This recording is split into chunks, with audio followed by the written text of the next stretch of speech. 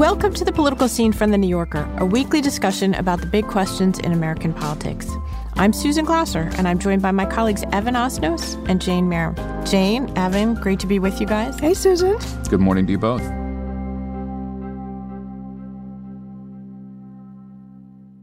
Okay, deep breath, a subject we've been avoiding and yet knowing it was important to tackle.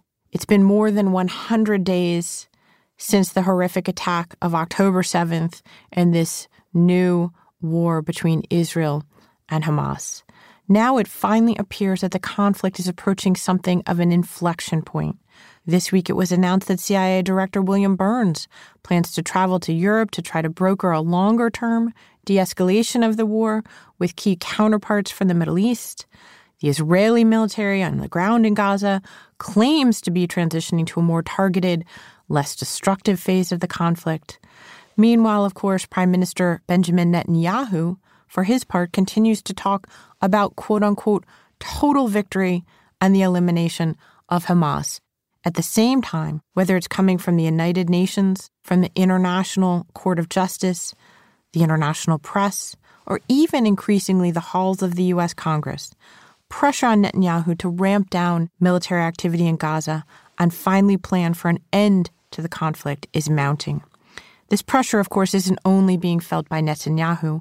Here in Washington, President Biden is also struggling to navigate the increasingly fraught politics of this war in the United States, especially among his own Democratic Party in the lead-up to the 2024 election, all of which is made more complicated by the fact that President Biden and Benjamin Netanyahu's relationship carries decades of baggage, and by this point, more than a little bad blood. This week, finally, we'll take a closer look at the political ramifications of the Israel-Hamas war in both countries and where the conflict might go from here.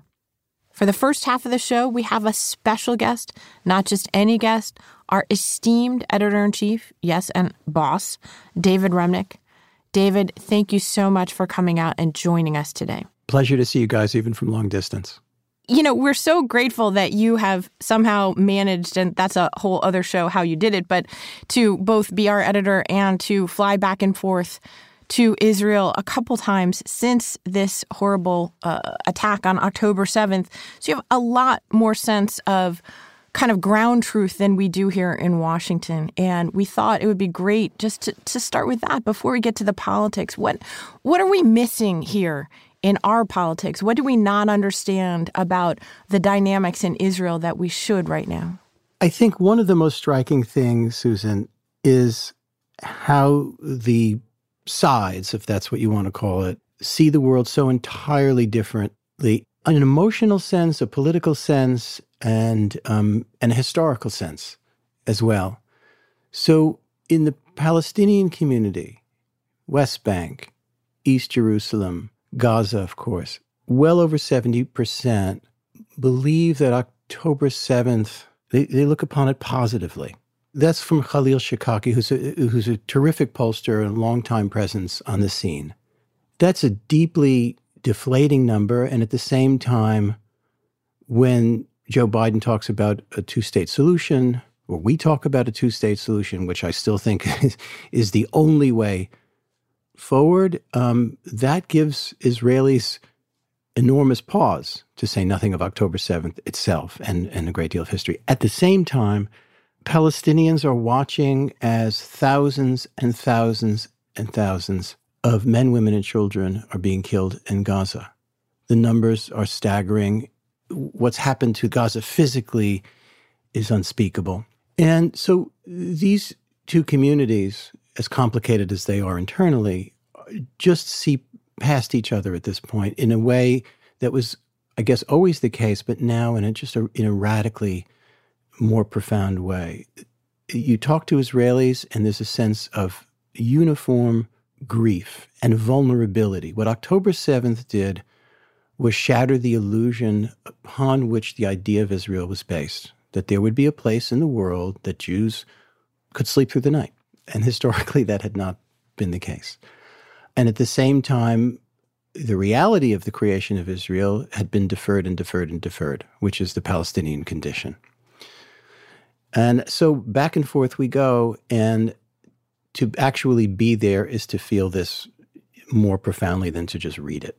That's such an important point. And listening to you, I have to say, there's really almost a feeling that the two-state solution exists as a sort of a figment of our collective dreams here in the United States in some ways, far more than it does at the moment on the ground for either the Palestinian community that you're describing or Israelis.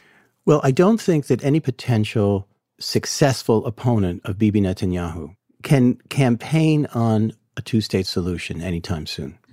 So Benny Gantz, who's an army general and right now in the War Council and in this kind of temporary unity government, Benny Gantz never uses the phrase two-state solution. He uses the phrase separate entity. He has to dance around it. At the same time, and this is what this piece is largely about, Bibi Netanyahu, whose poll ratings are a misery, they're in the 20s, he is proposing himself no longer as Mr. Security, which he no longer can, having presided over the biggest security disaster in the history of the state of Israel. He can no longer campaign on that. What he's campaigning on implicitly is, I am what stands between you and the potential Palestinian state. Now, he's always been that, but that's his point of emphasis now. I will push back Joe Biden. I will push back the Europeans. I will push back the South Africans with their sanctimonious court and all the rest. I am what stands between you and perdition. One of the themes, David, in that piece, and you've been looking at Bibi Netanyahu for decades, and he has been a piece of American politics in one form or another for a very long time. He sort of mastered the capacity to go on TV and play a role in our politics. Did you form a sense of his perception of America's role in this conflict and how he is trying to use American politics? He takes what he can from American support and he pockets them and gives nothing. And he has repeatedly said to Israelis, I know how to deal with these people. You know, when he speaks in English, he has close to a perfect American accent. He doesn't make grammatical mistakes. He doesn't come off as an old Sabra, totally Israeli to an American audience. He has this kind of American part of him, having studied at MIT, and he worked at Boston Consulting Group, and so on. But when I talk to former American presidents, and present ones, by the way, their resentment of Netanyahu is very profound. They feel that he doesn't tell the truth. He transparently plays with American support and affections and all the rest in the most cynical way. And that's part of his appeal to people on the right in Israel. Do you think he has any concern for the damage that he may be doing to Biden? And or any thoughts about whether he would prefer to see Trump reelected? Well, that's interesting because until October 7th, you would think, and I know that this to be a fact, having talked to people around him, that their favorite person to deal with, despite the chaos, was Trump. Look what they got from Trump. They got to forget about the Palestinian question almost entirely. The Abraham Accords were precisely what the Israelis under Netanyahu wanted, not only because it would produce relationships with Saudi Arabia and the UAE and all the rest that would be stable, which is hardly a bad thing, but it was an arrangement that allowed them, everybody, to push the Palestinian question off to the side in a profound way. So, they liked that. Then along came October 7th, and Joe Biden got on an airplane and literally embraced Netanyahu at the airport, physically and politically and in every other term. And I think if Joe Biden were to run for prime minister in Israel today, he would win by many, many points. The affection there is profound for him in a way that it never was for any number of other American presidents. Barack Obama was being one of them, and Netanyahu and Obama had a terrible, terrible relationship. And by the way, Biden and Netanyahu hardly have a perfect relationship. And now Netanyahu is exploiting the relationship with Biden in a way that is I think driving the Biden administration to distraction and beyond. David, I'm so glad you brought up that point. It's often been mischaracterized, I think, as, Biden and Bibi, that they had a sort of a friendship because it goes back so many decades. But in reality, you write in your piece that it's a very tortured history and there's an almost callous disdain, I think was the phrase you used, among Netanyahu and his advisors for the Americans who are at the same time sustaining and supporting Israel, both materially and also, in terms of the geopolitics. What now after the bear hug moment has faded? What comes next? Well, it didn't take long. No. It didn't take long. In the very first week after October 7th, within several days, the Israelis were very serious, particularly Netanyahu and his defense minister were very serious about a second front against Hezbollah in the north. By the way, a very real concern, and has been a very real concern for a long time. And there was real concern that Hezbollah was going to follow suit with Hamas. And the idea was to preempt this and have a preemptive attack into Lebanon. And had it not been for the Biden administration's extremely ardent opposition to this, they said to the Israelis, and this is, by the way, according to high-level Israeli sources as well as American sources, the Americans said to the Israelis, our intelligence tells us that this is not necessary at this time, not necessary. And in addition to the Americans, both General Eisenkot and General Gantz also opposed this preemptive strike. So Bibi backed down. So Biden has given his full-throated support of Israel so far, but he has also kind of tried to push back at the same time, we've seen, against Netanyahu's most aggressive impulses. I mean, Biden famously said in his speech in Tel Aviv in October, "Justice must be done. But I caution this: while you feel that rage, don't be consumed by it. After 9/11, we were enraged in the United States. While we sought justice and got justice, we also made mistakes." This reminds me so much of the warnings that were given to the United States right after 9/11 by British intelligence. The head of British intelligence came over to the U.S. and warned Bush and U.S. intelligence heads that if you hit the mercury, it's going to spread all over the world. Be careful what you wish for and how you act now. And we didn't listen. I mean, No, we didn't, and neither did the British, by the way. They were one to talk. But let's also pose the Israeli dilemma. I'm extremely skeptical of and critical of the way this war has been prosecuted in Gaza and the scale at which it's been done. However, let's remind ourselves of the situation. In a relatively peaceful period between Gaza and the Israelis, and there are lots of complicating details to that. It's not that I'm unaware of them. A long-planned assault of the bloodiest and most disgusting sort took place, in which over 1,000 people were murdered, butchered, raped, killed. I mean, the scale of this attack and its effect on the Israeli psyche was and remains hugely profound in a geography that is not America and Afghanistan. It takes place in a geography the size of New Jersey, in which Gaza is, as it were, a county on the western coast of that small spit of land. And at the same time, Hezbollah follows suit to a limited degree in the north.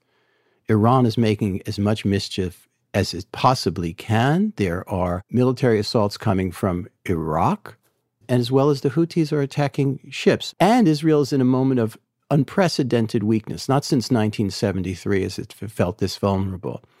And its losses and its casualties are not military, but they're civilians in kibbutzim and villages and the rest.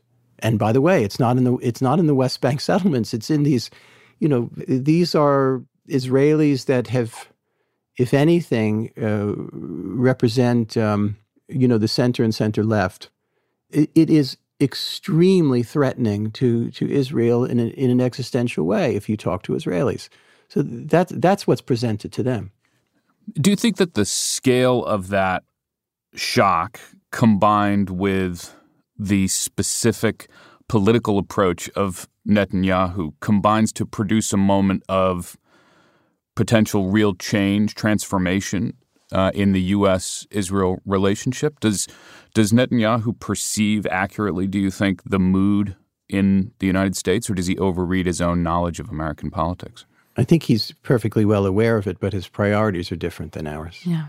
What about the dream that continues to live on? I've actually been surprised by this, and I know Evan is reporting as well on where the Biden administration is at right now. But I've been surprised that there does live on the dream in some quarters of the White House that this kind of grand bargain with Saudi Arabia and the strategy of normalization is somehow not entirely dead. I think that's true, but I don't think it's going to happen next week. Because of the nature of the shock, because of the nature of the upheaval, it's going to take a long time. And remember what the situation in Gaza is. We're now are we at 25,000 people dead? The infrastructure of Gaza is in kind of half a ruin. And at the same time, there's a military infrastructure that is so much more profound there than anybody had any idea about. We knew that there were tunnels. What we had no idea about is that Hamas had invested almost entirely its aid from Qatar and elsewhere into this structure to be used precisely the way it's being used now. So that is a horrific development. And there's also Palestinian politics. You know, lots of Palestinians and will say, look, Hamas can't be defeated entirely. It is a presence in some way or another. You know, even people in the kind of the moderate Palestinians that one would talk to, it is woven into the fabric of Palestinian life. And Hamas's popularity now is greater in the West Bank than in Gaza. The notion that somehow this was a great shock and then everybody's going to come to their senses and the wealthy Arab states are going to rebuild Gaza in 10 minutes and there'll be a grand bargain and peace and love will reign is I think, alas, not to be. One of the senior leaders of Hamas just the other day gave an interview in which he said, we're not interested in a two-state solution. That has never been our goal. We are interested in and will continue fighting for, not just on October 7th, but again and again and again, for what is essentially an eliminationist politics. So, David, that, I think, before we let you go, kind of comes to the natural and sort of horrifying question. David betrays his question at the beginning of the Iraq War to our friend Rick Atkinson. Tell me how this ends. I did an interview with him, I think, within a day or two of October 7th. He's got a new book on the history of modern conflict. And he pointed out that Israel immediately went to maximalist war aims, that essentially they were saying the eradication of Hamas. And I've noticed that they've continued to, and Netanyahu has continued to say this. That has obviously not yet happened. It doesn't appear that it's a realistic possibility anytime in the near future. What would a victory for Israel even look like at this moment? I think that you have to admit that on the terms of the senior leader of Hamas, Yahya Sinwar's intentions, that he won a great victory on his terms. He wants to be Saladin. He wants to be the great. He wants to have struck a huge blow against Israel, against the infidel. And on that level, on his terms, nowhere in his plans did he not anticipate a maximal or a huge reaction from Israel. Of course he anticipated that. Hence the network of tunnels. He wanted to put the Palestinian question back on the table in the most inflamed way. He wanted to completely upend the Abraham Accords because the Palestinians were being forgotten. He wanted to kill as many people as he could. He wanted to upend the notion of Israeli military strength and superiority in the region, which he did. And he wanted to upend the Israeli sense of security from day to day, which he, and I can tell you from being there, which he did. Now, to me, the consequences in human terms and geopolitical terms and what you and I hope for, which is an ability for two peoples and two states to exist in some state of security and prosperity, that's not what he's looking for. And to a great degree, at least for now, He has, in a woefully inadequate metaphor, upset the apple cart for a very long time to come. It'll be a very long time to come before people like Itamar Ben-Gvir and Smotrich and the right on Israel will not be able to come forward and say, well, how are we supposed to deal with these people? And it'll be a very long time to come before the radicals on the Palestinian side don't say, we're dealing with a state that commits genocide in their terms. The absolutists are in charge until otherwise notified. And it takes time for that to shift, which is why I think in the end, I still think, and maybe I'm a dreamer, that the two-state solution is, in a sense, doomed to success because what other option is there other than a permanent state of war? But I don't think it's happening in that American way of, what is the off-ramps? Remember we talking about off-ramps about Ukraine? It's one of my big triggers, David. What really happened in Ukraine? The borderlines have moved 2 inches and 200,000 people or so are dead. And everybody is now finally realizing this, as opposed to the Ukrainians are going to, quote unquote, win and everybody's going to leave Crimea and we're going to go back to status quo ante. That's not the world, unfortunately. It kind of boxes in Biden, though, really, doesn't it? It doesn't give him a lot of options. No. And I think now I'm entering into your territory. It particularly hurts him among potential younger Democratic voters. And the margins here are so slim and the stakes are so high and his opponent is so, I'll let Susan and Evan and Jane fill in the blanks, so what, that the stakes are tremendous. And Biden's choices are not great. Biden's choices are not great. There's the headline. There you go, 2024 in a nutshell. Yeah. I'm so glad I could arrive and spread so much good cheer among you. May I thank you personally for taking the role of doomsayer from me? Yeah. I'm very grateful. I guess I'm happy to do it for once. I mean, usually we specialize in it, but you might have topped us. Yeah. Yeah.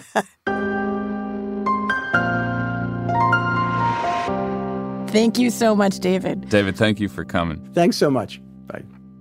The Political Scene from The New Yorker will be back in just a moment.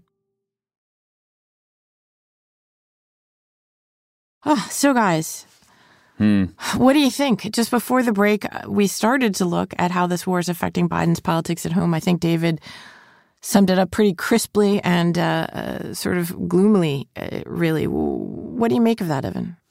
Well, amazingly, we just talked about, I thought in useful detail, how complex and interlocking all the pieces are. And then I would add just one more, which is, as we talked about at one point, the idea of getting Saudi Arabia to sign on to the possibility of a two-state solution is not in the immediate offing. However, there is also a domestic political driver, which is that part of the strategy is that they think that it's more likely to happen under a Democratic president than it would under a Trump presidency, because Democrats in the Congress are not likely to agree to a mutual defense treaty with Saudi Arabia under Trump. So that adds another ticking clock. And it's just the level of complexity involved in this moment is sort of mind-boggling. I want to just look for a second at what's happening in the Congress when it comes to this question, because this is a period in which there's just been tremendous change around the topic of Israel. We talked about it a bit.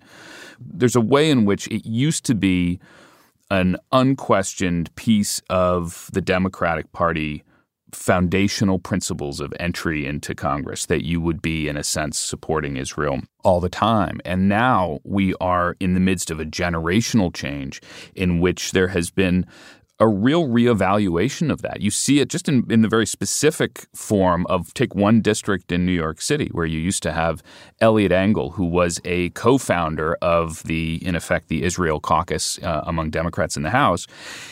He was ultimately succeeded in a primary battle by Jamal Bowman, who is very explicit about his skepticism around Israel and its use of force against Palestinians.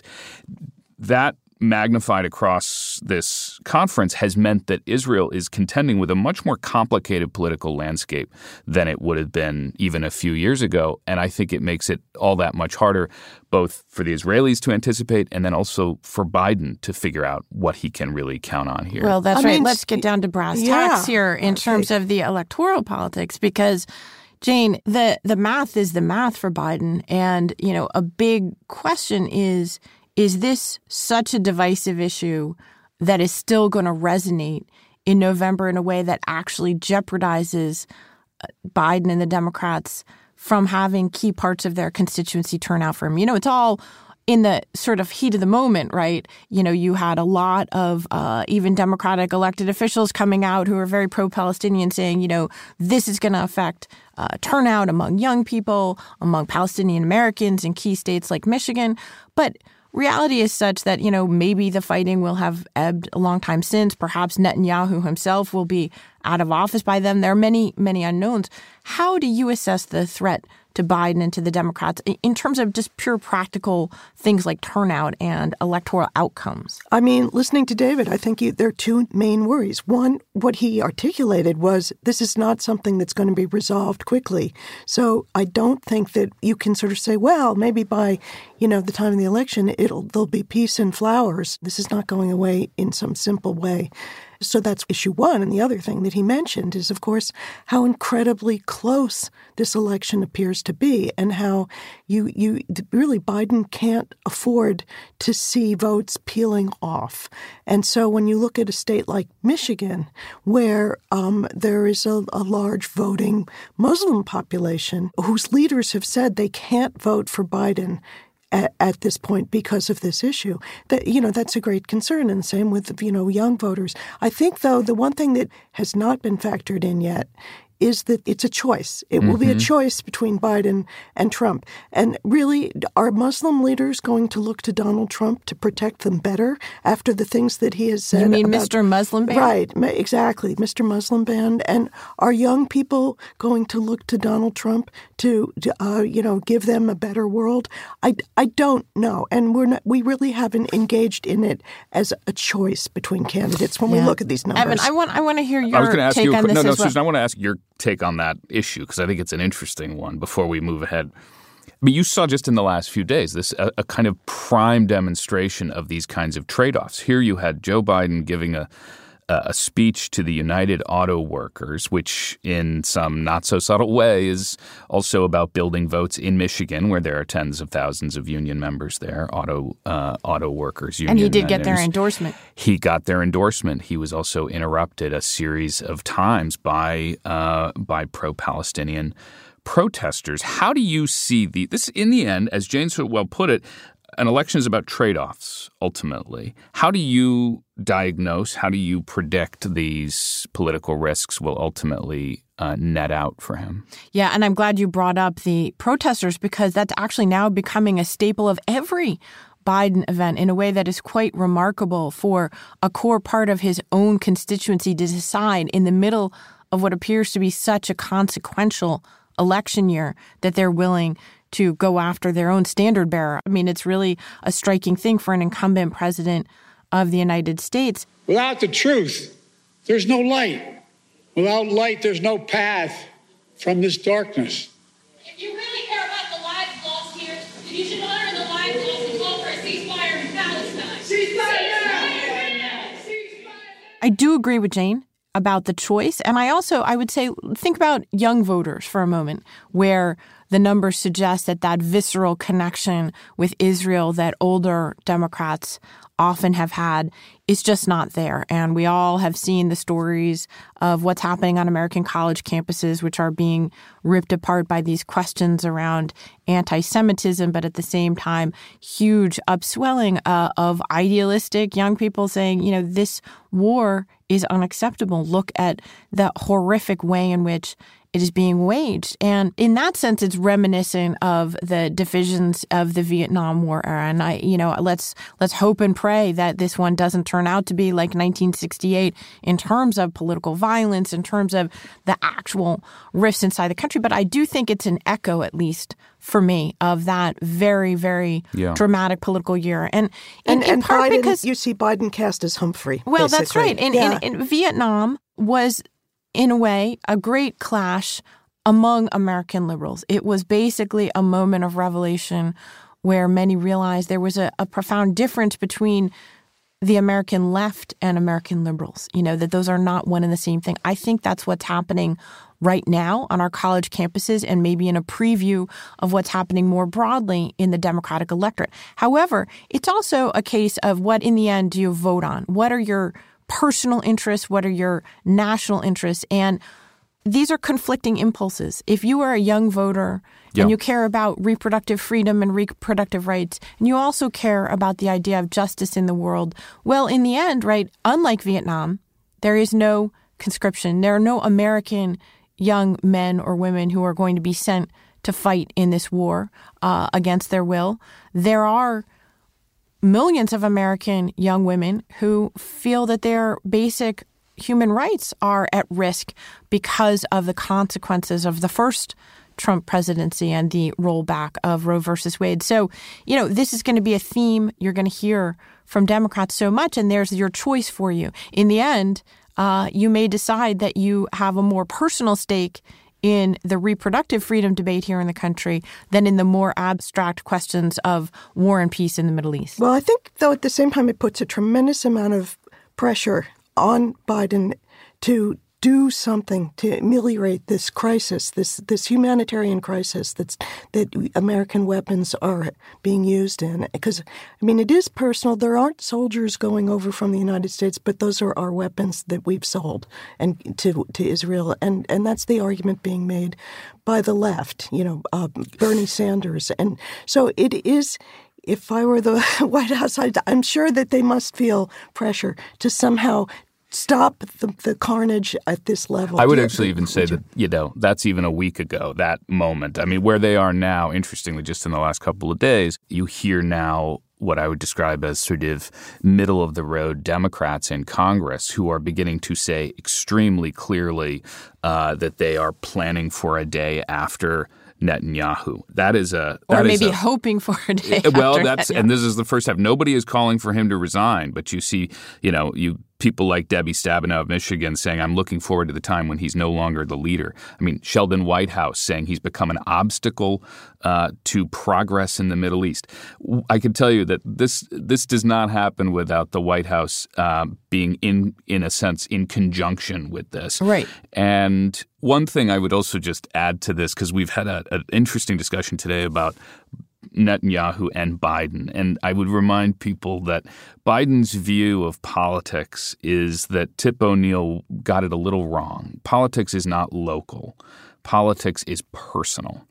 And the degree of disdain and contempt that Netanyahu has been projecting onto Biden and has been subjecting him to is a story that is not yet finished. Well, it's interesting that there was a very contentious phone call between the two in December in which Biden essentially hung up the phone and then didn't speak to him for weeks. They've now spoken again, but 4 weeks they didn't speak for 4 weeks at the height of this conflict in which the U.S. has exerted everything to try to shape a different kind of outcome that hasn't seemed to succeed.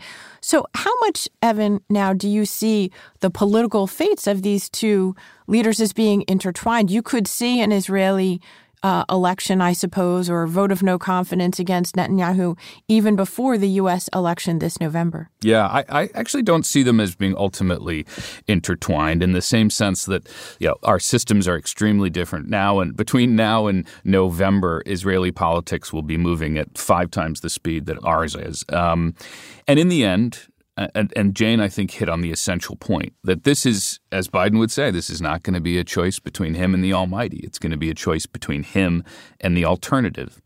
And if you had an event like you had the other day that was intended to be the Democratic Party's big moment of declaring the risks to abortion access in this country. And ultimately, there was a series of interruptions of protesters. That is a pretty clear distillation of what is on the line here. And I think it's not just going to be about abortion access. It is also going to be about the recognition that conservatives on the court plan to extend that rollback to things like LGBTQ rights and perhaps even access to contraception. These are the kinds of issues that are going to be contending with Israel and Gaza on the ballot and on people's minds. I'm so glad we had David on the show, but I have to say that he left us with a very, very sobering reminder that, we are so inward looking right now. And I was really just struck at how intertwined these stories are in a way that often doesn't get read back, that usually people want to talk about domestic politics almost without a sense of the incredible repercussions that they have for other countries in the world, the rest of the world. And this is one of those stories where you can't make that calculation. Susan, I think you hit it. The great thing about having David here is ground truth. I mean, and one of the things the New Yorker can do is actually report around the world.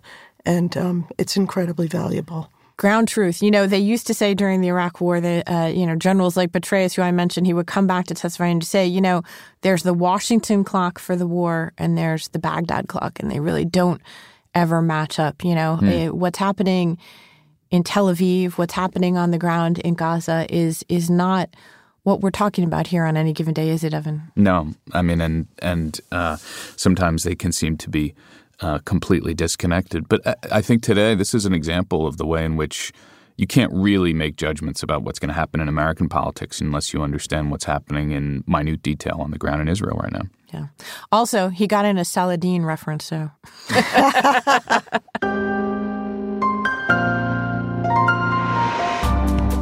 This has been The Political Scene from The New Yorker. I'm Susan Glasser.